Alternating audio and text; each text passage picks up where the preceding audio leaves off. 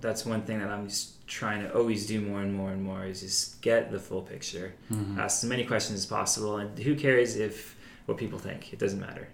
It's, you gotta have the information. Ask questions. Yeah.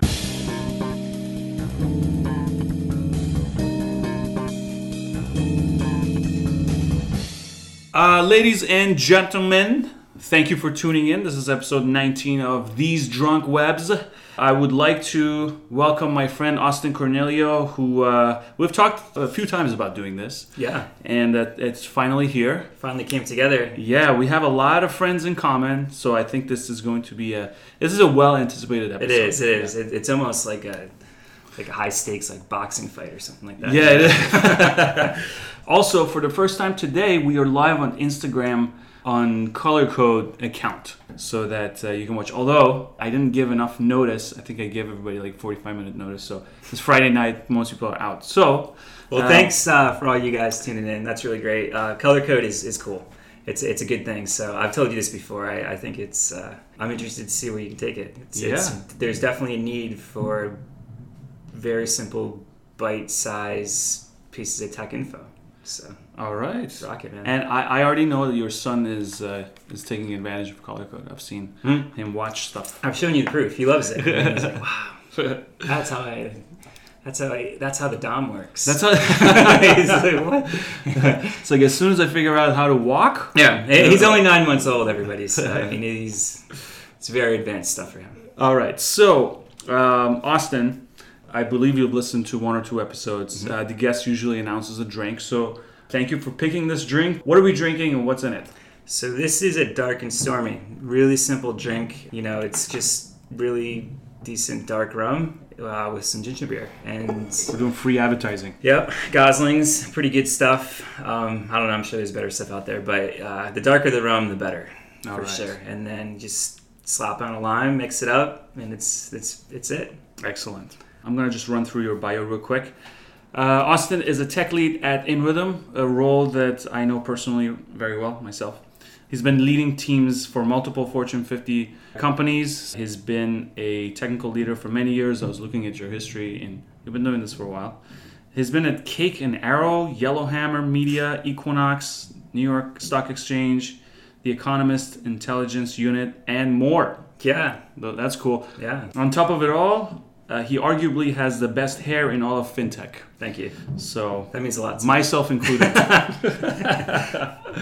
So, Austin, I know you have a few things that you want to talk about. So yeah, I'm going to do something that I've never done before. I'm going to ask a question that actually belongs to the questionnaire at the very end. Nice. Because I know the answer, and I know that's how we want to start it. Uh-huh.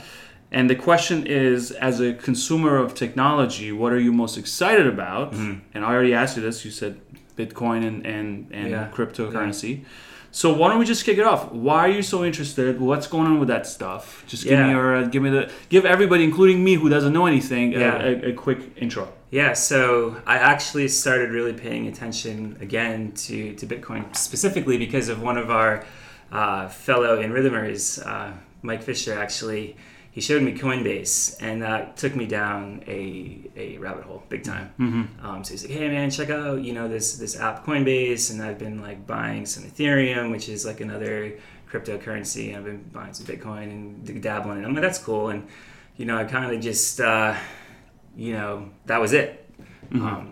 So then I went back, and I'm like, let me check this out, and one thing led to another, and previous to this, specifically previous to my role at American Express, which was a few years ago, I did some time trying to raise a round for a fintech startup with a few other people, and it exposed me to blockchain and stuff like that.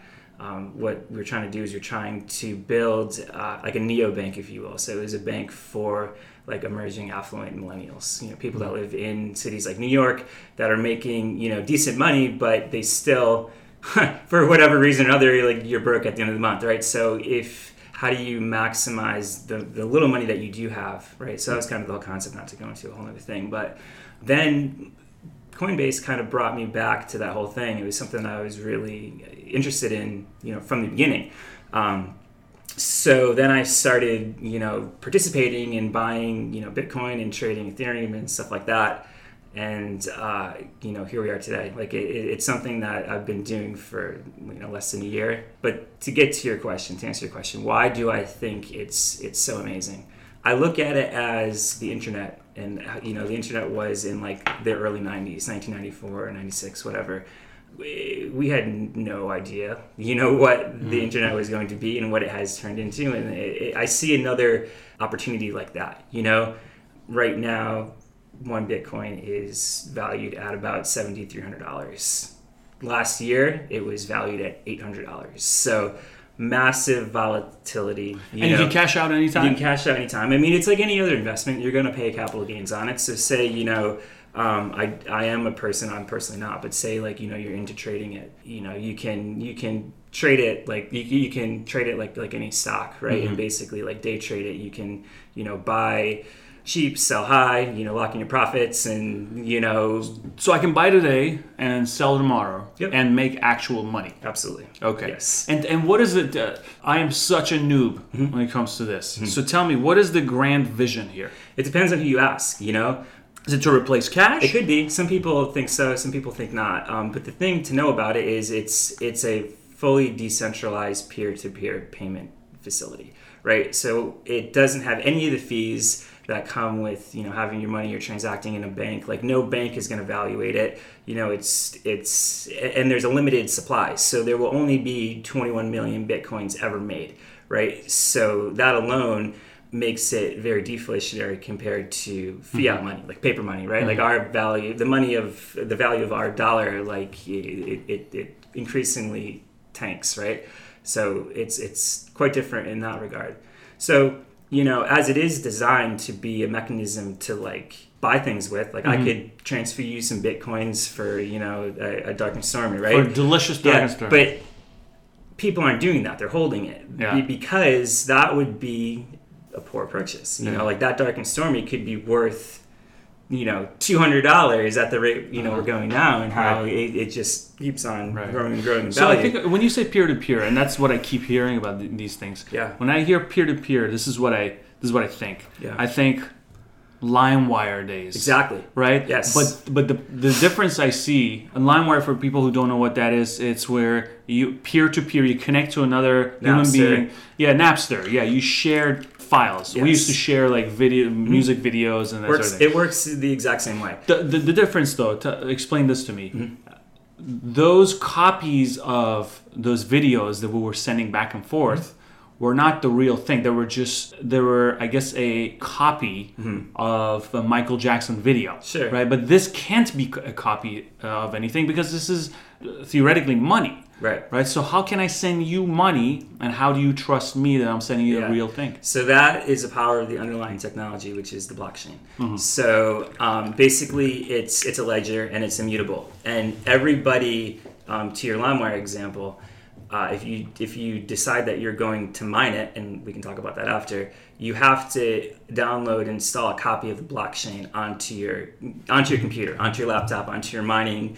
farm, whatever, right? So I pay you 1 Bitcoin for something. So that goes onto a block in the blockchain, it gets saved there, and then the whole network validates that transaction, right? Uh-huh. And then via cryptography, it is basically encrypted there on the blockchain. And that's how it works. So that's really cool because it's vastly different than how money is exchanged like today. Like there's none of this sort of thing in place. Right. So the way people have explained it to me before is there's no more middlemen. Right. All the middlemen are essentially eliminated. Correct? But somebody has to do the validation, and that's what banks do today, mm-hmm. right? They look at it and they go, "Yes, this is actual money. I will take it." Take a percentage for doing that. Exactly. But if there is no bank, mm-hmm. then you're saying everybody else does the validation? Yes. The validation is done via processing power on your computer. So these transactions are encrypted in highly, they're basically highly complex math problems, right?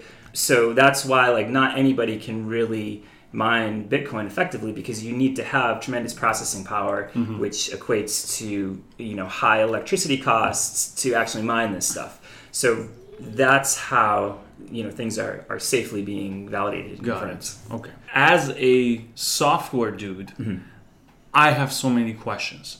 How long is it gonna take for people who are insecure about their understanding of technology to begin with, to trust something like this? It's a really great question. I've spent a lot of time talking about it. So I look at it this way, right? Right now, money attracts smart people and dumb people. And dumb people. But right now, like the important people that are entering the space that have decent amount of money, they're really smart. So if you go on YouTube and you do any amount of searching for this, like you'll quickly see that there's intelligent people having conversations about this stuff. So I think it kind of starts there, and it's tricky because I don't really foresee in the future, like anytime soon at least, like Bitcoin taking over like the dollar or any way to make like payments. But I think it could certainly be like an infrastructural piece. Like blockchain could be used for something. Maybe Bitcoin right now, like what I use it as a store of value. Like it's another part of my investment portfolio, right? I just put money into it. I mean, right now it's growing at a pretty substantial clip, and at one point here probably I'm going to have to be like, do I sell off some of my holdings to turn into profit and then take How it that much way? did you say went up in a year? About like 900%. Wow. Yeah, a lot. Oh. It's highly volatile, and that's another thing I think it's really cool about it is, like if you get a 10% return on investment, it's like 10 is great. Yeah. Like you're like, holy shit, that's amazing. I had a great year in my IRA or whatever, right? But if you have the appetite and it really comes down in this specific instance, an example around trading it is like anything else. Like you have to have good risk management, and it's never smart to invest more than you're willing to lose, because you can lose everything very quickly. Like I've heard stories of people like, and this is an example of dumb money, right? Coming in and being like, this sounds great. I'm seeing all this buzz around it. And, it's starting to get into the mainstream media. If you look, you don't have to look that hard, and you'll see like CNBC, Jamie Dimon like trashes it all the time because, obviously it's a direct threat to somebody like his bank, right? So that's another thing that's so cool about it is it really, our day and age that we live in, it challenges a lot. And I'm all about stuff like that. Like, I feel that we have a lot of inefficient things in place in the world that we live in, and I'm all about disrupting it and being part of it. So I know that was kind of a tangent. No, it's good. This is fine. Where do you suggest people go and look to educate themselves? What is a good move right now? Do some YouTubing. Find some people that the concept they deliver it in a sense where you can understand it, because it is very technical. Not everybody's technical. I'm technical, obviously you are, so you and I can understand it to a level that some people can't. So I would just try to find people that can clearly articulate themselves on it, and then you can go back it up with further information. There's some YouTube guys. There's a dude named Chris Dunn that is pretty good, very clear. If you want, we can include links. I can get some links for people that care and want to learn more. Yeah. And then go to places like Coinbase. Like Coinbase is where you buy this stuff. And you can only buy right now on Coinbase 3 of the cryptocurrencies. So there is hundreds of them, right? So who is selling these? If I go tomorrow and I want to buy Bitcoin, I give somebody $100. Yeah, they're sold on markets. So there is numerous markets that has volumes of Bitcoin and cryptocurrencies and stuff. So you put your money in there and you trade it there on the exchanges. But who's generating them? So who's getting the money that I pay, the $100? Let's say I'm not buying from some person. There has to be a center. You are like a central bank. Because I'm selling Bitcoin, like it's going into the market. Like there's a specific volume there, which is basically tied to like transactions, right? Like there's enough people buying the Bitcoin and selling it and trading it back and forth. Like that's how it populates the exchanges. But the first guy who bought the first Bitcoin, who did he buy it from? I don't know. I mean, I wonder how it started. Yeah. So this guy, Satoshi, like nobody knows who this guy is. No idea. He could be a government. He could be an individual dude. He could be a chick. But he basically is anonymous, and that's another really great part of it is that like, it can't be compromised. Like, he can't be compromised because he's not like the CEO of Bitcoin or anything like that, right? So. But I would imagine, that there was probably like a pre-mining of this stuff, and there was like an initial offering. When these other coins and altcoins, they're other pieces of cryptocurrency. They have like IPOs. They're called ICOs, initial coin offerings. So you buy into that, right? So you're Cena and you have Cena coin, right? And it's great, awesome. You pump it up, just like any other like tech product, and you're like, all right, guys, here's what it's gonna do. We don't have half of it built yet, but we have our our white paper and all that stuff, and you would open up an ICO, people would buy into it, and that would generate. So you're saying this guy just was good at convincing enough people? Well, he designed a white paper, like a piece of technology that actually made sense. Right. Like, this was back in like 2008. Like, this is not like a brand new thing. Like, this has been around for a while. Slowly over years, like, it has gained traction. It's fallen. Like, it's been to like $1,100-$1,200 all the way back down to a couple $100, and like slowly over time, like, it's built up to where it is now. But some dude started it. Some dude. I mean, presumably that's could be a guy. Group of dudes. Under the Satoshi, name. But yeah, it's so it's got lots of really cool pieces to it, and that's why I like it. It's super interesting. I love technology. Should I be embarrassed as a technologist that I don't know more about this? I don't think so. Maybe take some time to learn about it, because who knows? Like, when you see big banks and big companies taking notice, like I think that is. Well, I guess theoretically, some other dude started money, and now this dude is starting Bitcoin. I mean, none of it came from the ground. None of it came from trees. Thin air, right? it's it's a concept. There's motives behind it, and it's crazy. Then you get into these conspiracy theories, how you read stuff where people think it's like government conspiracy and it's all this crap. So I don't know. No, you got to be prepared to have some time on your hands. That's kind of like a negative thing about it, because I do have a life, and I have a 9-month-old kid and stuff. So I'm over there working at night. My wife looks over at me like I have like these graphs up and shit, and she's like, "What are you doing?" Building the future, honey. I'm like, "You'll see, honey. I'm doing it for my son. I'm doing it for our child." Just hold that thought, because Baby Crosby's coming up. We have a structure here. Yes. So I'm gonna just put Bitcoin aside for a second. Sure. We're on the 20-minute mark. We're gonna come back to it. A couple of things I really want to talk to you about, because these are important things. I've been talking to people about these, and I think there's not enough. We need to make these points of view a little bit louder. One of them is work-life balance, something that you've told me about before, and that you've been able to achieve it, and you are super proud of it. So let's talk about work-life balance, because I know recently you've started to pay a lot of attention to your health. Yeah. You've talked to me about mental health, physical health, and how that's a crucial part of your work. Yeah. I totally agree with you. I'm on the same page. But I want to hear you talk about that a little bit. Yeah.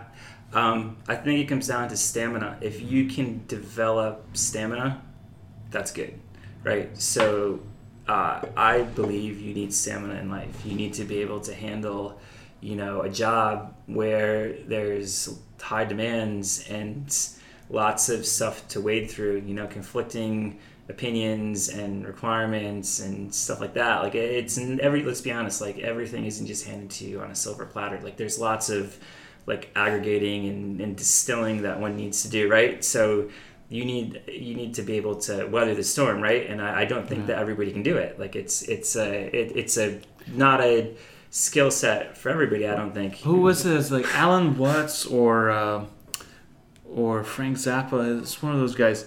He's like, life is like one bullshit after another. Yeah. It's who can deal with those things. Precisely. Right? Yeah. That's what it is. Like, it's never gonna be chill. No, it isn't. And if it is, like, what fun is that? It's like, not. I don't want a totally chill life. That sounds like completely horrible. Yeah, it doesn't sound good. Yeah. So I'm gonna do round 2. Please, I had to pound this then. Yeah, I mean, I don't want to rush you. I don't like those guys who rush. Right?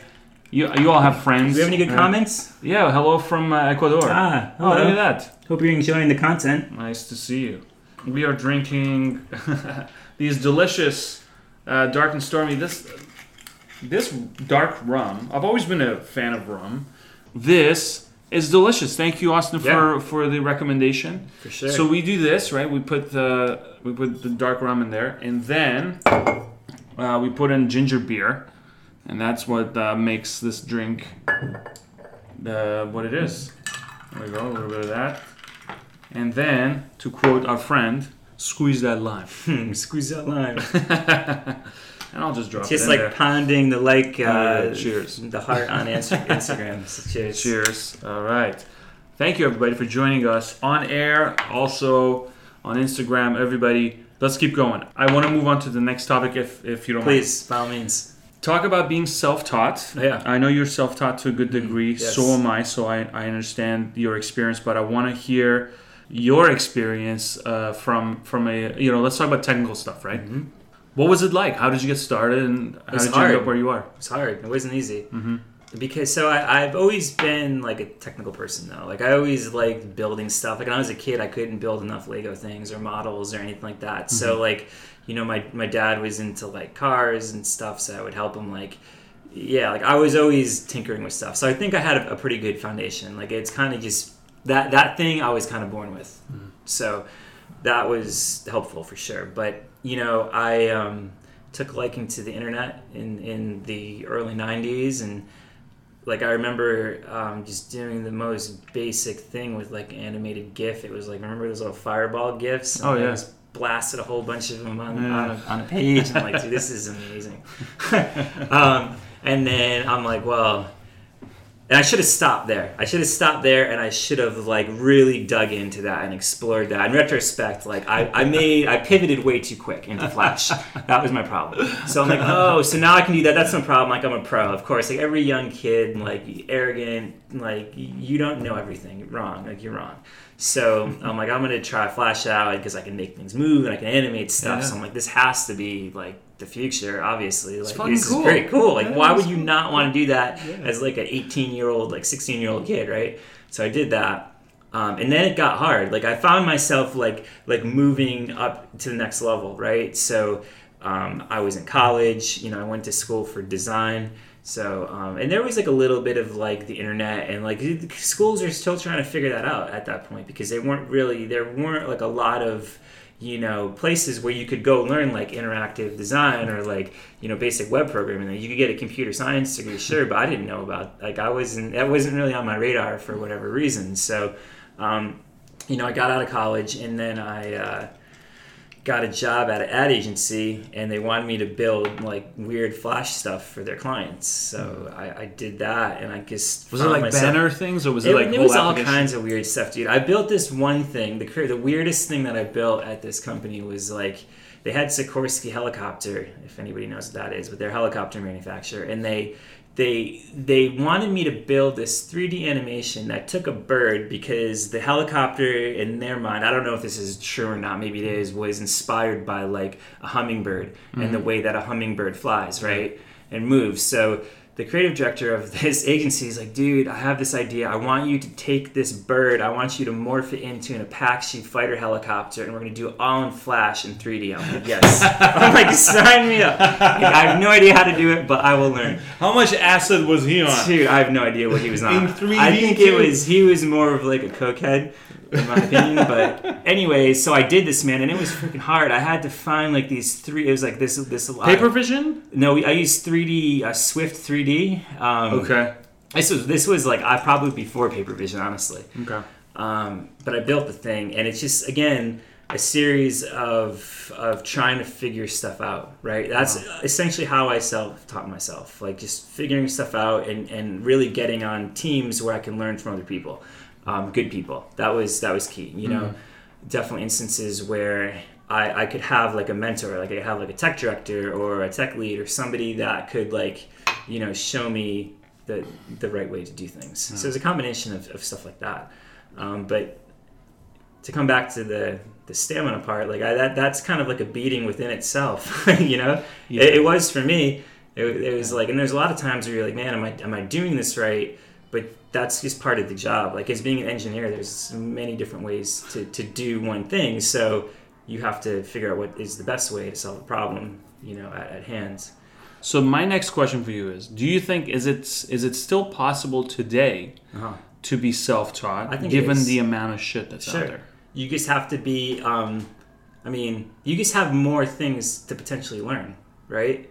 But isn't it more confusing? Like I It can knew be. there was like PHP, and then there was Flash. Right? We have fragmented. It's a fragmented industry. There's all kinds of frameworks. There's lots of different ways to do things. But let's be honest. Like, unless you're building like something really crazy and like you need a specific kind of technology, like we have plenty of tools to do the job. It's just about picking the tool that you're comfortable with, and you can wrap your brain around. And that's what I think is good around the variety. But you have to be able to do a little bit of work, to do some experiments and figure out like what makes sense. If you don't have someone telling you, if you're not on a team that's like guiding you correctly and stuff, like you have to do it on your own.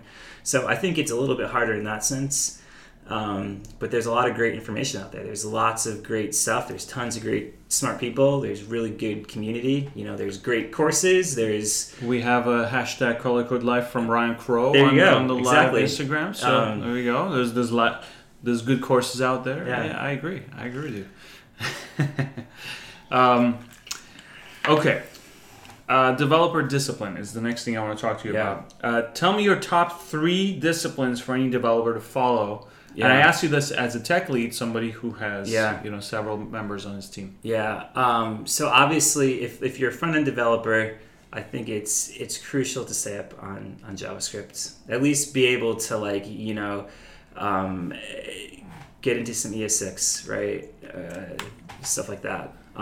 So it really depends on like your stack and what you're working on. But that it's also important to not like pigeonhole yourself. Like you should be disciplined in a fashion where you can like expose yourself to other things and be able to collaborate, via problem solving, with your team. I think written and like just communication skills to me are huge. And I talk to my guys a lot on my team about this, specifically like, in writing documentation. Like I think that, that's important. You need to be able to, convey your point in a meeting or something, or like a whiteboarding session. So that whiteboarding, like those sort of skills, I think it's a really good discipline to have. Like the things that are easy to just kind of like brush off and be like, yeah, I don't really need to do that, but you should probably be doing those more, in my opinion. And just be like, we've all worked with a developer who is just like an asshole, who thinks like they're really just too good for everybody else. I've had a few of those instances. I've had some of those people on my team. Don't be like that. Like, have discipline to think about other people and like what other people are thinking, right? Because you can't just like, I think it's really dangerous. I think a lot of people will just assume what is going on with the other guy and like, why did you make this decision? Oh, maybe you didn't know what he was doing. Maybe like this reason, that reason. Like, there might be a real valid reason why someone chose to make a decision. Like, it's worth at least getting that context and having that right before you make whatever decision you're trying to make. I love it, dude. Yeah. So those I mean, I could probably list off a bunch of things, but off the top of my head, like those are the things that I think are. Oh, we have the first quote of the night. We do. Yeah. So that was solid, guys. Just so you know, I know I already complained about it 5 minutes ago, but just so you know, I'm on round 2. And I keep saying that I don't like these guys who are... It's getting pounded. Okay. I don't like the peer pressure guy. We all have that friend, so I don't want to be that guy. But I just feel like as the host, I shouldn't be getting drunk before my guest. I mean, that's just not cool. It's too tasty, though. It's very tasty. To savor the moment. Yeah, and I have a distant cousin of mine on Instagram who's giving us a lot of love. Yeah, what's up, dude? He just said forget computer science in college and just self-teach. It's one approach. Yeah, I mean, you save yourself a lot of money too, man. Like, that's a whole other conversation, and right? time. Like college, I will tell you that I think. Did you go to college? I did. Yes. I have a BFA in design. And I'm kind of glad that I got that degree because it was cheap and I was able to pay for it myself, and I don't have a bunch of student loans right now, right? Yeah. So I think college is good for a lot of reasons, but I also think it doesn't make much sense, really. Dude, imagine if you were down 60, 70, 100K I couldn't invest in Bitcoin right now. I'd have to give it to some, I have to pay back an education that I might not even be using at this point in time. Like, who knows, right? Mm-hmm. So it's hard because, again, like, there's a lot of great things that come along with college, but saving money is not one of them. Unless you have rich parents, that's a different story. But it's saving money is not one of them.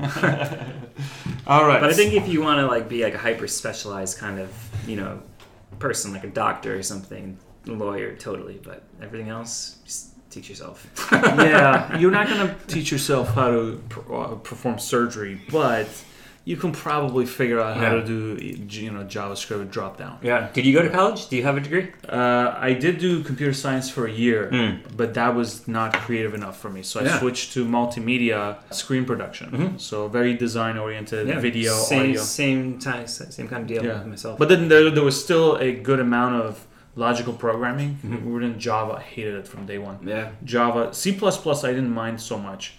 But then later I found out about memory management and I'm like, this. Can't the computer do it for me? Isn't that the point? All right.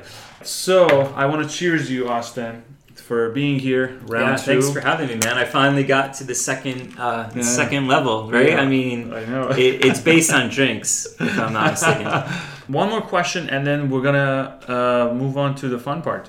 Is there a reason to believe? Speaking of JavaScript, is there a reason to believe that JavaScript will die one day in our time? Probably not. I don't think so.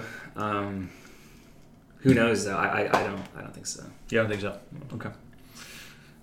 So everybody can relax, right? We're not getting automated. I mean, it might change into something quite a bit different, but I don't think it's going to. But then we'll all switch. I mean, exactly. Like I don't know what could happen where it gets totally like an event that totally obliterates JavaScript, because you have so much. At this point in time, you have so much legacy JavaScript. You're always going to have to support that. Right. So it kind of can't go away. Like, because you're going to have to be able to have somebody. It's like the Cold Fusion developer that's banking like $500 an hour for the only Cold Fusion project that is in existence right now. Right. I don't know. But see that. I talk to people a lot about. I know some people who have some connections, like coal miners and that sort of thing, and people always talk about they should just go get a different job. And I've been that guy. I've been like, why don't you just learn another skill and you can move on. Tesla's doing a lot of good work. Yeah.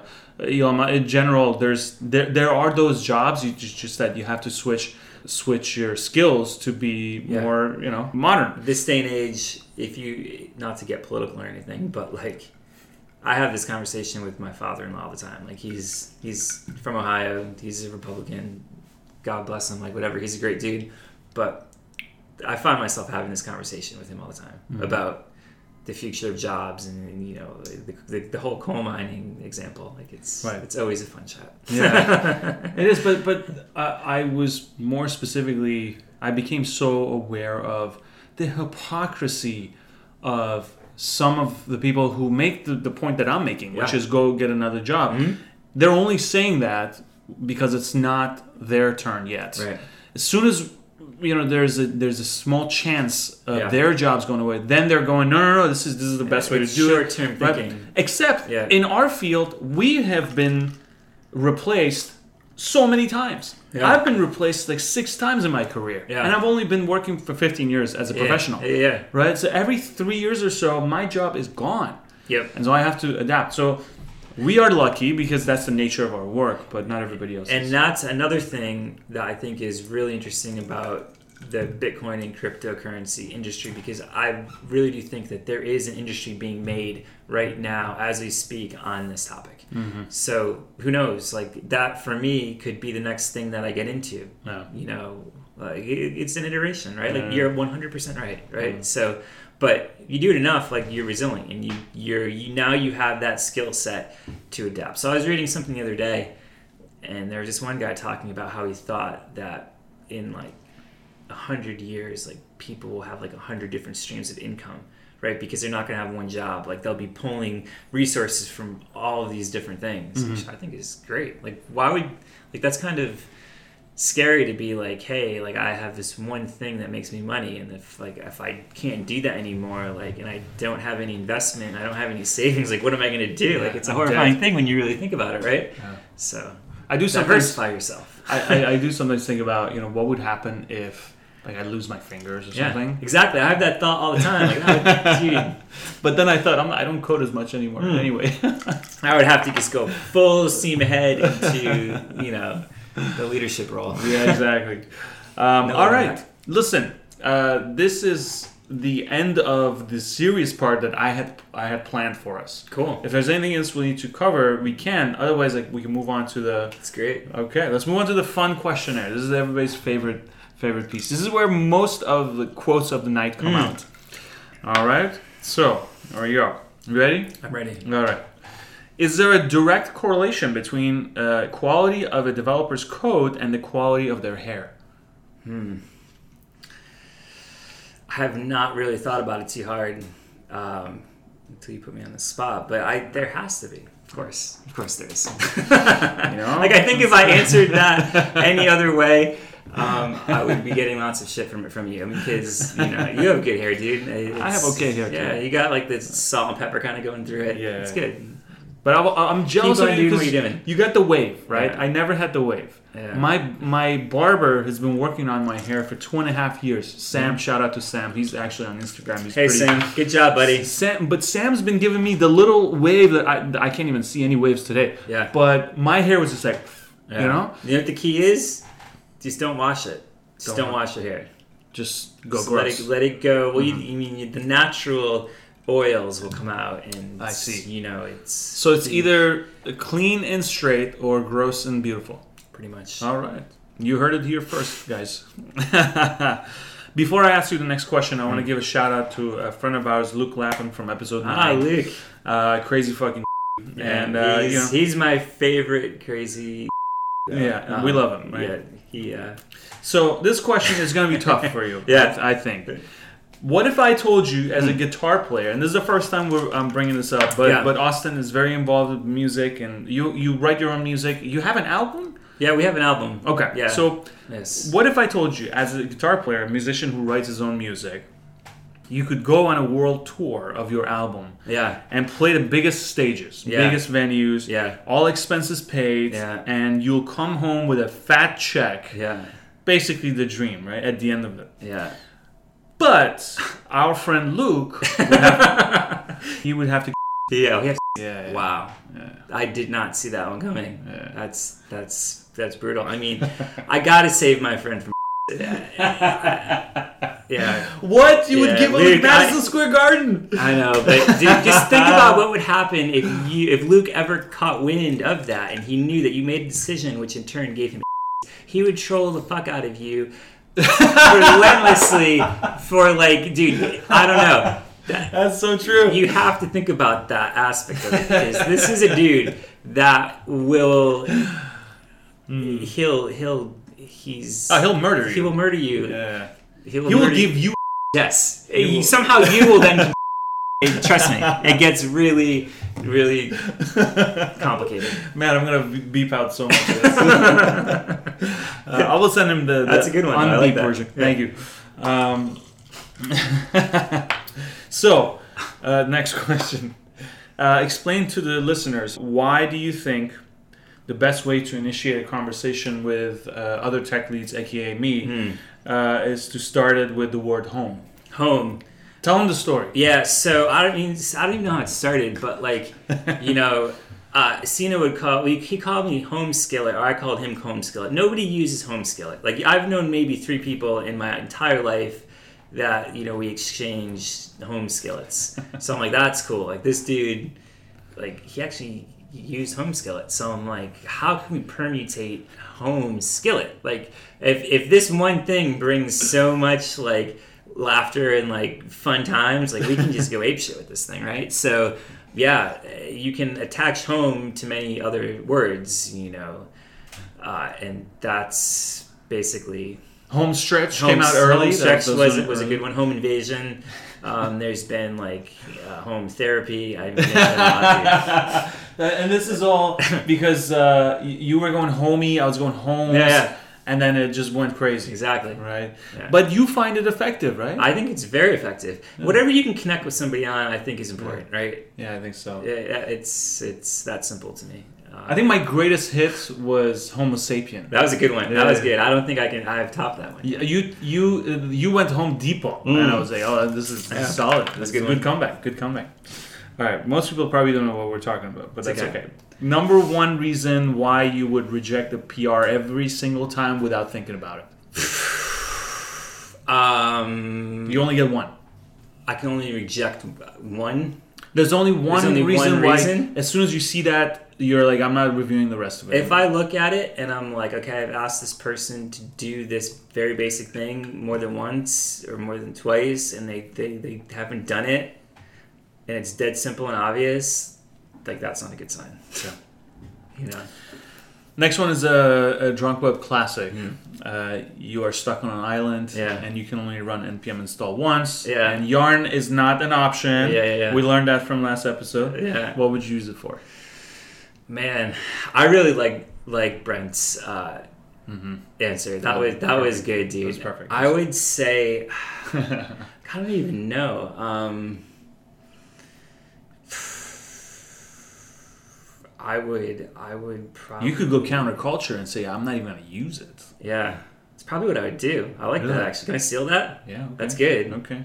I mean, because I can't beat Brent's. I mean, that was brilliant. I mean, yeah, it's impossible to top that. Yeah. But there's something else, right? There are other package managers. They're not as good, but there's Yarn npm. Yeah, I know there's another one. Yarn is we're going all in Yarn, which is cool. It's fast. I like it. You know, I don't hate npm personally. The simpler the better. Give me my dependencies. Yeah, I'm happy. And I'll be on my way. Be on my way. Let me do my job. Right. Which would you rather give up, your IDE or your guitar? And let me be clear. I gave up my IDE in 2 hold on. seconds. Let me be clear. All right. This means all IDEs. All IDEs? So you have to type in like notes. I don't care. I'd do it. I'd give it all up. Okay. I'll tell you why. Tell me. So obviously, I'm a musician. I like to play guitar. If you're into musical instruments, you know, like someone like myself might be, if you have, say, like a Les Paul, right? Say you have like a vintage Les Paul. Beautiful guitar. Great color. Super sexy. Having that guitar, I can give it to my son, you know? I could do many things with that. I say screw the editor, I'll write it on Notepad. That's way more beneficial for me to have that a beautiful thing. My son, he's 9 months old, right? And he loves to like bang on stuff, but all kids do. But this kid, like, he has something where he's drawn to like. I have this little ukulele, and I have like an old nylon guitar, and those are like his two main toys that are basically obstructing my living room at all times because he finds so much joy in like plucking at the strings and like banging on it, and he's holding the ukulele like a real like he should be, and he's like plucking away at it. So these are the reasons why I need to keep the guitars around in my life. Amazing. Yeah, it's pretty cool. Yeah, you can't pass down an IDE. Definitely not. Yeah. He's like, what? Yeah. Next one is also a great Drunk Web classic. It's called Party Code Brunch. Yeah. You've heard this one, right? Yeah. So for first-time listeners and for Instagram, Party Code Brunch is a game that is a spin-off of Marry, Fuck, Kill. Yeah. I give you 3 characters, and you have to pick one that you will party with. Yeah. Like full-on party. When I'm talking like Mexico, and you don't know where you are. TJ. Yes. I know where you're going with that. Right. Yeah. Second one you code with, and I'm saying like code as in like you nerd out. Yeah. Right. A whole weekend it's a hackathon. Yeah. And the third one is a chill brunch. There's no partying going on. You're just like having intelligent conversation with somebody. You know, you're supposed to be at your best. Probably wearing a scarf. Yeah. Proper. Yeah. Very different experiences, right? Mm-hmm. And here are the 3 characters I picked for you, my friend. And I'm sorry. They're going to be good. Party Code Brunch. Mike Pence. Yeah. Kermit the Frog. Yeah. And Michael Jordan. Wow. Those are good ones. I know. It's tough, right? Yeah. So let's get the coding out of the way. Okay. I would say I would want to code with Kermit the Frog. Really? Yes. I did not see that coming. Yes, and I'll tell you why. Because that could be a total disaster, or it could be pretty awesome. I mean, you never know what you could get out of like a good dev session with Kermit. You don't know. I'd be willing to roll the dice on that one. Something weird, I'm at the point in my life where like, fine, like I would take a risk on that. That's true. Yes. I'd probably go to brunch with Mike Pence because brunch is short, and I wouldn't like really want to spend too much time with him. So I would just brunch it with him real quick. Maybe see like if I could extract something useful from his brain. Probably not. I don't know. Maybe can't be a complete idiot, but who the fuck knows? You better not order mimosa because then you won't be able to sit there. Right? I would order the most I'd go crazy with the order. But they go, oh, by the way, Mike Pence, do you like mimosas? By the way, Without your wife here? Yeah. Well, does that do something to you? I mean, let's find out. Yeah. Let me order up like 2 servings of mimosas, please. Yeah, and then Michael Jordan, right? He's the last guy that I would party with. Yeah. Can't go wrong there. I love where you landed with partying with Michael Jordan. Yeah. That's a really good one. Yeah. I mean, how can you go wrong? This is going to be a good party. I don't think you can. Yeah. I mean, just think about how old is Michael Jordan right now? Probably like 50s? He's got to be in his 50s. He's like, I'm sure he's still a baller. What would you teach Kermit the Frog? I would teach. And he doesn't know shit. Well, first, like Kermit I'm sure he could probably get crazy, right? Yeah. Yeah. I would teach him how to architect a JavaScript application like correctly. Like architecture, I would probably just start there. I'd be like, hey dude, here's the basics of how we're gonna lay things out, right? Because once you tell someone like Kermit to get going, if he fucks up the architecture, you're screwed, dude. You're gonna be totally like, you might as well just cash in right there. Yeah, it's over. So if you're like, all right, so here's where my JavaScript services are going. Here's how we're going to lay out the Sass partials. Like here's how it's all going to come together. I think you got to just whiteboard that out real quick. He'll be able to handle it. It's just boxes and lines. So yeah. I love it. Speaking of teaching people how to code, for those who don't know Austin, he has a new baby boy. Yeah. Baby Crosby James. Yeah. Would you teach him how to code? I will. I will expose him to it. So here's my theory on that is I personally think I have a tremendous amount of stuff to offer my kid, right? Yes. So would I teach my son how to code? Yeah. I wouldn't force it upon him. I would test the waters. I would see if it's something that he's into, and if he is into it, then I would be happy to teach him how to code. Okay. What would you teach him? I would teach him basic web fundamentals to begin with, because that's admittedly the easiest thing to grasp. And then if you can get that, you can go many different ways after that. Right. So I'd probably fire up some color code. It's boom in like here's what I'm going to do. 13 years from now, like it's going to be interesting to see what the content is like. It's good. We should do that. You know what we should do right now? Which would be very fucking cool. We should give a shout out to Baby Crosby. Yeah. And he can listen to this when you can give him this on his 18th birthday. Yeah, I love it. Or something like That's that. brilliant. I'll give him that and the Bitcoin that I've been like, hey dude, saving for here him. you go. You gonna learn how to code or what? You gonna learn how to code or what? And just so you guys know, we're talking about a 9-month-old. 9 months old. Beautiful. He's a lucky kid. If you weren't a programmer and becoming a musician was not an option, what would you do? Yeah, I would become a backcountry heli pilot. Yes. Oh, heli pilot. Yeah, so I would fly snowboarders around the Alaskan backcountry and drop them off on high peaks so they can snowboard down. Ah. Yeah. Okay, I want to give a shout out then to my friend Peter, who's a heli pilot. Nice. Yeah. And I'm going to have Peter on the show, by the way. He's cool. Great. He's great. What do you suck at when it comes to tech? Admittedly, there are some cases where I don't ask enough questions, and I absolutely know that I should. So that's one thing that I'm just trying to always do more and more and more, is just get the full picture, ask as many questions as possible, and who cares what people think? It doesn't matter. It's, you gotta have the information. Ask questions. Yeah, ask questions. What's the coolest thing you worked on as a product? I mean, I would say it was my my little web startup because it was kind of my own thing. And The SEO thing. yeah, Yeah, that was cool. That sounded cool. Yeah, I liked it because I was passionate about the solution. I was passionate about like what we were solving, and like it wasn't overcomplicated. It wasn't like I got to do all this stuff. Like it was very focused, so it was fun. I had a good time doing that. Nice. I'll give you 1 minute for this one because we can talk about this forever. Yeah. So you're gonna cut me off after 1 minute. Yeah. Right. No, I wouldn't do that. I can't do that. I can't. Oh, actually, let's address the question coming from the audience.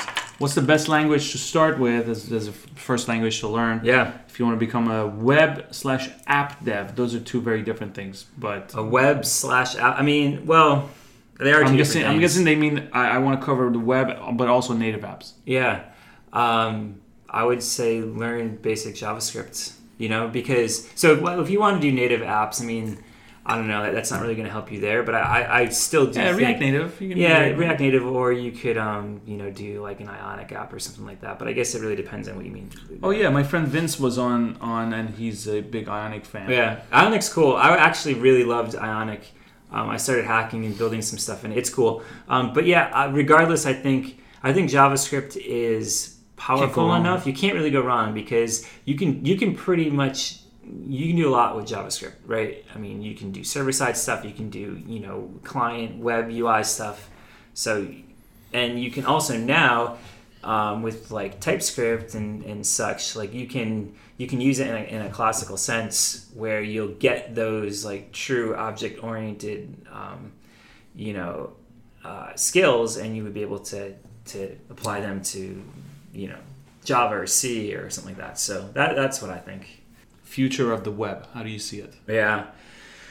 I hope it goes in a way where it serves more good to humanity than it does not. Because let's be honest, right? There's lots of things at play right now that could be really bad for the web. I mean, let's be honest. Like the web is mostly the center of a lot of things. I mean, it is the center of life, I think, basically, for the majority of people, right? So, things like, fake news and all of that stuff. Social media, I think, largely is pretty poison. I think that maybe it had good intentions, but what we have now, like, I don't love social media. I'll be 100% honest with you.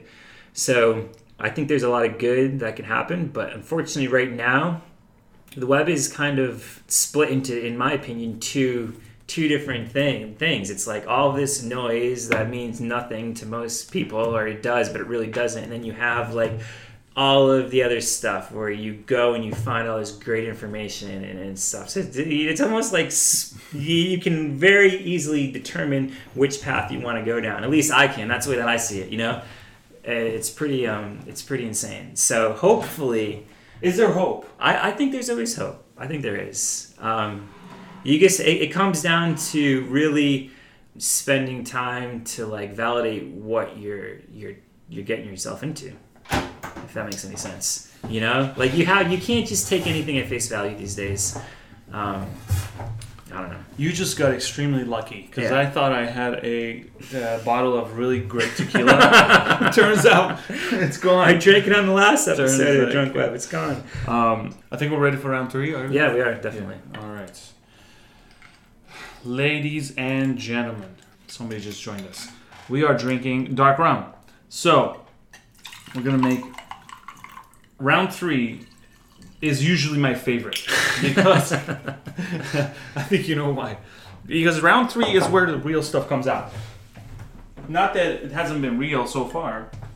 I'm just thinking about what happens, how amazing it's going to be when we let Luke listen to the question. I mean, I guess keep on coming back to that. Dude,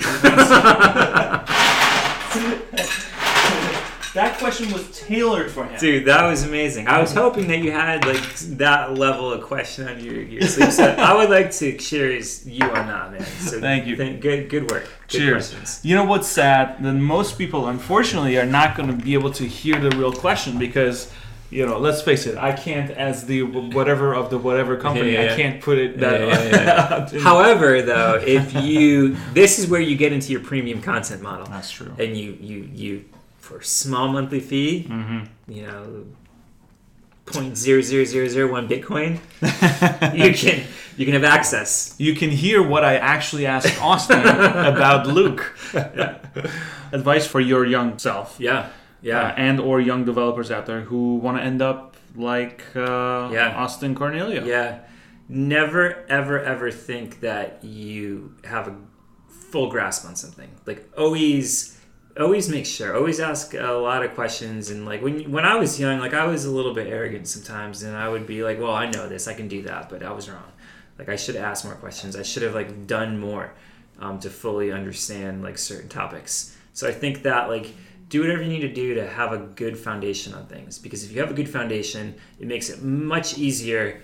If you stick with this sort of thing and you become a senior later on in your career, like you're going to be able to build upon that foundation. It sounds like, obviously, like that was what you do, but you'd be surprised, like, how many times. I guess I get the feeling that's not always the case. I don't know. Like, do you feel that way? That you see where like you're dealing with a certain person, or you're like, well, they probably should have done a little more homework, My next question for you was going to be, what's the worst kind of developer? Yeah. Because we've talked about all the positive stuff. Yeah. And then might not be a good question because the bad kind of developer is just the reverse of that. But exactly, I think there are explicit things that you can do to make yourself a more shitty developer. Yeah. And a lot of people don't know what those things are. Yeah. So to me, like the arrogant asshole developer that will not, accept that he's wrong, like is the worst possible type of person that you can work with, really, because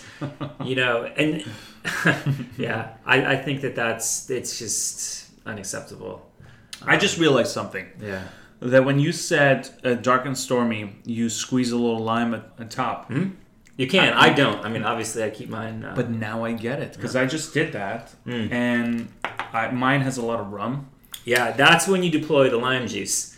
Dude. When you can't handle you're like 3 dark and stormies in, you're like, shit, this rum's killing No, but you're absolutely right. This just happened to me. This is the very same thing you're talking about. I just squeezed a little lime. I told you. I warned you. And I'm good to go. Nice. Yes. This is much better. Guys, we have a big piece of ginger here that we haven't used. And, I'm thinking about making these episodes video, too. Put them on YouTube. Yeah, I think that would be good, actually. You should do that. Problem is, I'm too romantic about the quality, so I would want to get like 2 over-the-shoulder cameras. It's okay. Speaking of, I want to bring up the fact that this is episode 19, and the day I started this podcast, I promised myself that I would do at least 20 episodes, and so there are hundreds of thousands of podcasts on iTunes. A large majority of them, I want to say over 70% of them, have 3 episodes or less. And the main reason for that is editing. Editing is very It's a lot of work. It's undertaking to do it a lot of times. Right. More that a lot goes into it. Yeah. So since this is episode 19, I promised myself that if I can make it to episode 20, we will make episode 20 a very special one. And we're there. Right? Next episode is pretty much going to be that. My good friend James Wanga, who was on for episode 1, this is a man who has taught me a lot of things, including JavaScript. I've brought him up, his name, on multiple episodes. Unfortunately, he moved to California a few years ago with his wonderful wife and beautiful children. They moved to California, and guess what? They're coming to New York City next month. Nice. And I've already talked to him about a reunion episode, episode 20, and we're going to make a panel out of it. So I'm going to pick 3-4 of my guests that I've had over the past 2 years, and instead of me then running the panel, they would interview me as 3 or 4 guests. So, I love it. So it's like payback time. Exactly. They're gonna basically roast you. So this episode aside, and actually last few episodes aside, the majority of them are very much me putting the guests on the spot and making them drink more. And this is different. This is just you and me, 2 friends just talking and drinking. But it does make sense that for all the sin that I have done, somebody for episode 20 should reverse the thing I agree. and do the Yes. same for me. And so I've already identified the 3 people that are going to be on the panel. Yeah. And I'm pretty sure we're going to make it happen. Episode 20 on December 15th, we're going to record it. And probably a week after that, we're going to publish it. So I'm looking forward to that. So for listeners who are regular listeners, I want you to know episode 20 is going to be that. It's going to be a little different. That's great. I think that's good. I was thinking about that today because I've listened to a few of these, right? And I'm like, you know what? Someone needs to start asking Selena some questions. So. Yeah. Yeah, I know, right? Problem is, I've asked these questions so many times, I have the answers ready to go. It's going to need some creativity. You know? Yeah. We're going to need somebody who can really turn the tables. And as always, by the way, our after party for episode 19 is going to be at Nomad. And we were talking about 40/40 Club, which was the after party for 2 episodes so far. Yeah. You said you might be interested in checking it out. What do you think? Well, how are you feeling right now? I've never been to 40/40 Club. I mean, it sounds like it would be one of the more unique experiences. It's very unique. If we have, those two as the options. So it's very unique to say the least. Are you a fan of the music of Jay-Z? Jay-Z? Yeah. Yes and no. I mean, he's like, I don't think he's a musical hack. I don't listen to his music a lot, but there's been times where he's dropped a single and I'll crank it, Because if we go to 40/40 Club, it's going to be Jay's music. Jay's music. Yeah. I have a couple of other things here, but before I get into it, which is pretty much a wrap up, we have a little more time. We have maybe another 5 minutes or so. Let's go back to Bitcoin, because that's the one topic that I know you feel really passionate about. Yeah. As somebody who has been involved, who's bought a bunch, who's been reading a ton about it, what's going through your mind right now? Yeah. So on November 15th, there's going to be what's called a hard fork. So what a hard fork is basically someone forks or makes another copy of Bitcoin and changes something, right? Some of the functionality, whatever. So this one that's coming up on the 15th is supposed to increase the block size. So the actual processing and computing power of the block when it's tasked with confirming these transactions, right? So it's a scalability thing, and there's lots of speculation around it. So because if you think about it, that's the gut reaction is that's a bad thing. So we have this thing that we're asking people to trust in, but then we're gonna fork it and we're gonna change it, and now it's already confusing for most people, right? So think about being a non-technical person. You come into this space and you're like, oh, there's a coin here and it does this, but oh, there's this permutation of it over here. It does the same shit, but it has bigger block size. You leave the room, you're like, what? Yeah. So it's too much. So it's too much, and I think that some people think it's a bad thing, and this has happened before. It's not the first time that's happening, but this is an interesting one because it does touch something like the blockchain, right? And I'm interested to see what happens there. I have some holdings. I don't have a lot, but I have some.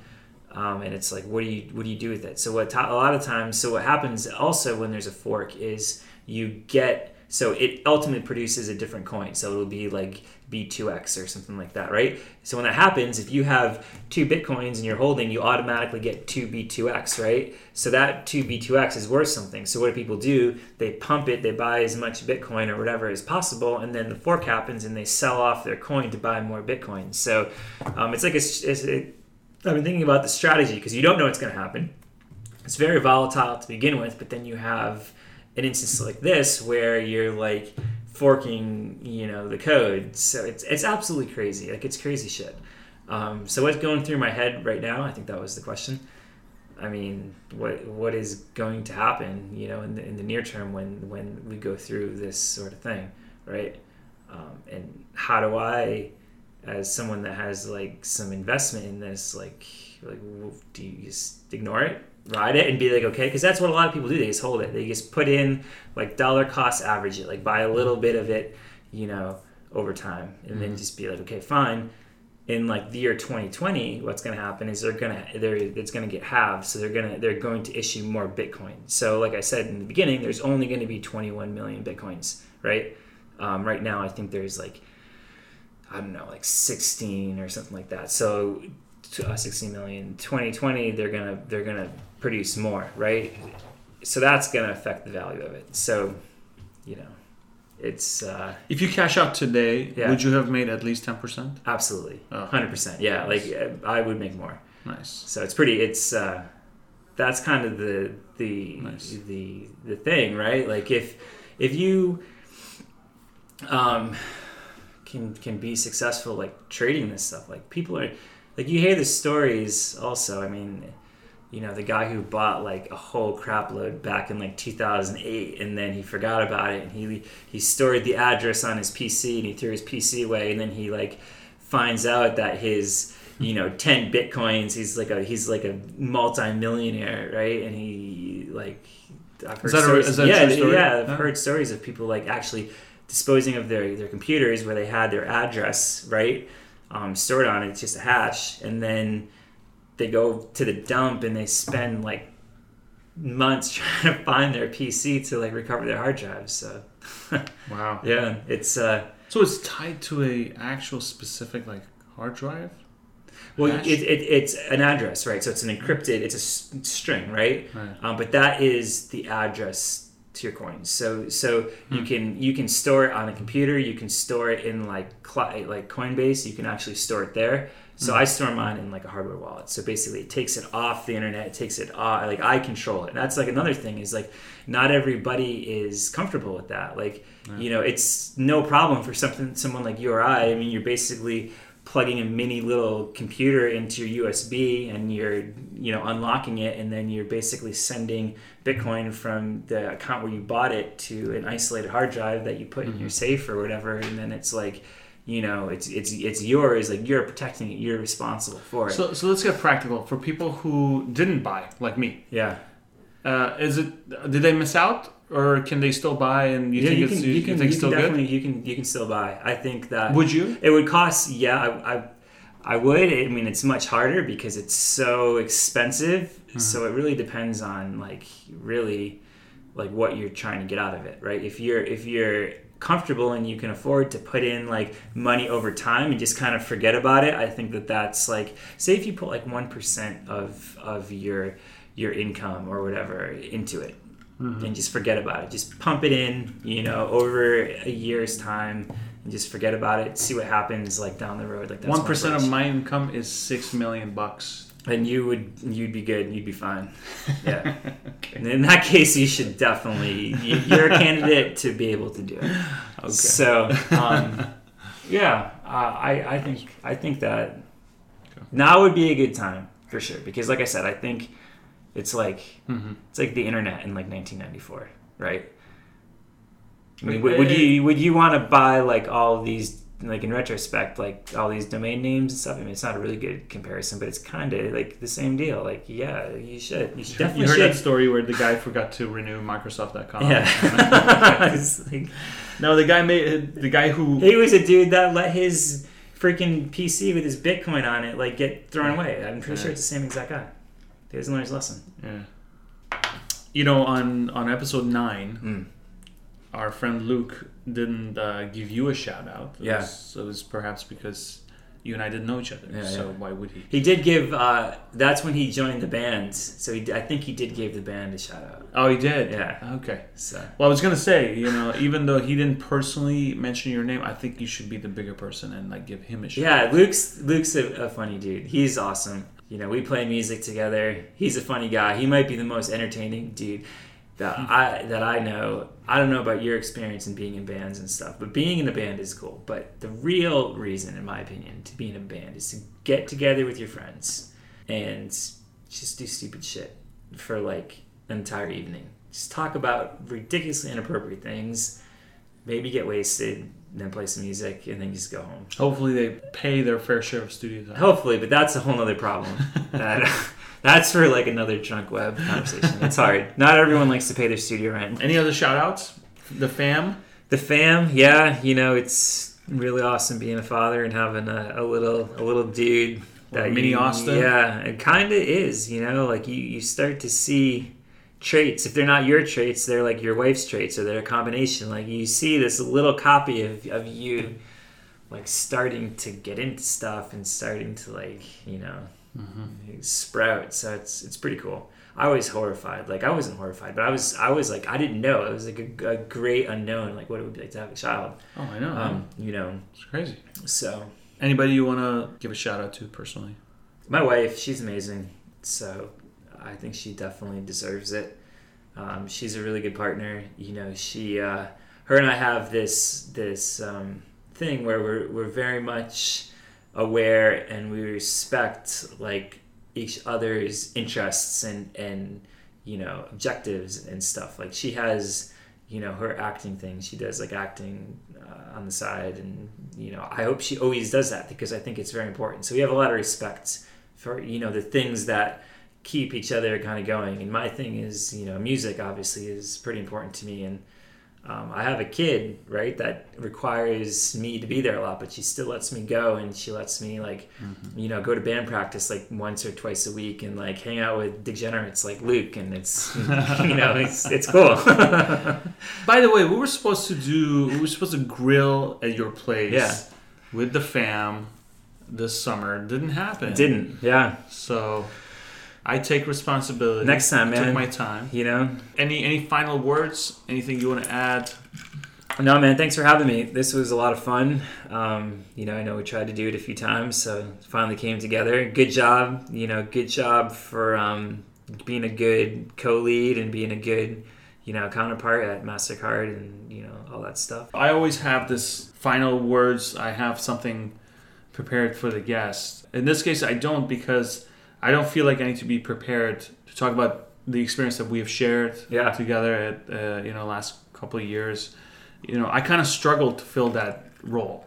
We have had difficulties in the past with that particular role because it's so difficult. You're expecting somebody to be extremely technical, be able to critique code and still keep their cool, but at the same time be able to articulate, be able to get in meetings and talk about all sorts of problems that a dev team has to go through, while at the same time being a cool person that you want to have lunch with. Right. So it's a big ask. Yeah. And so when you came in, I remember we had coffee at Union Fair. It was right there, and I was talking to you, and I'm like, this is gonna work out because first of all, look how wavy his hair is. I mean, how can you go wrong? I want to say thank you for taking the lead and doing such a great job and being so detail oriented, and it's a pleasure to work with you every day. Yeah, man. Likewise. Yeah. I had a similar thing, and it was kind of funny because I'm waiting at Union Fair, like where we met up, right? And I saw this other dude come down, and it could have been you, but it wasn't. I'm like, dude, I fucking hope this isn't Cena. And it wasn't. The guy gets walked by, and then you came around. I'm like, that's Cena, because I didn't know. Like, we've never met each other before. Like, you were friends with Luke, and Luke talked about you, but I had no idea.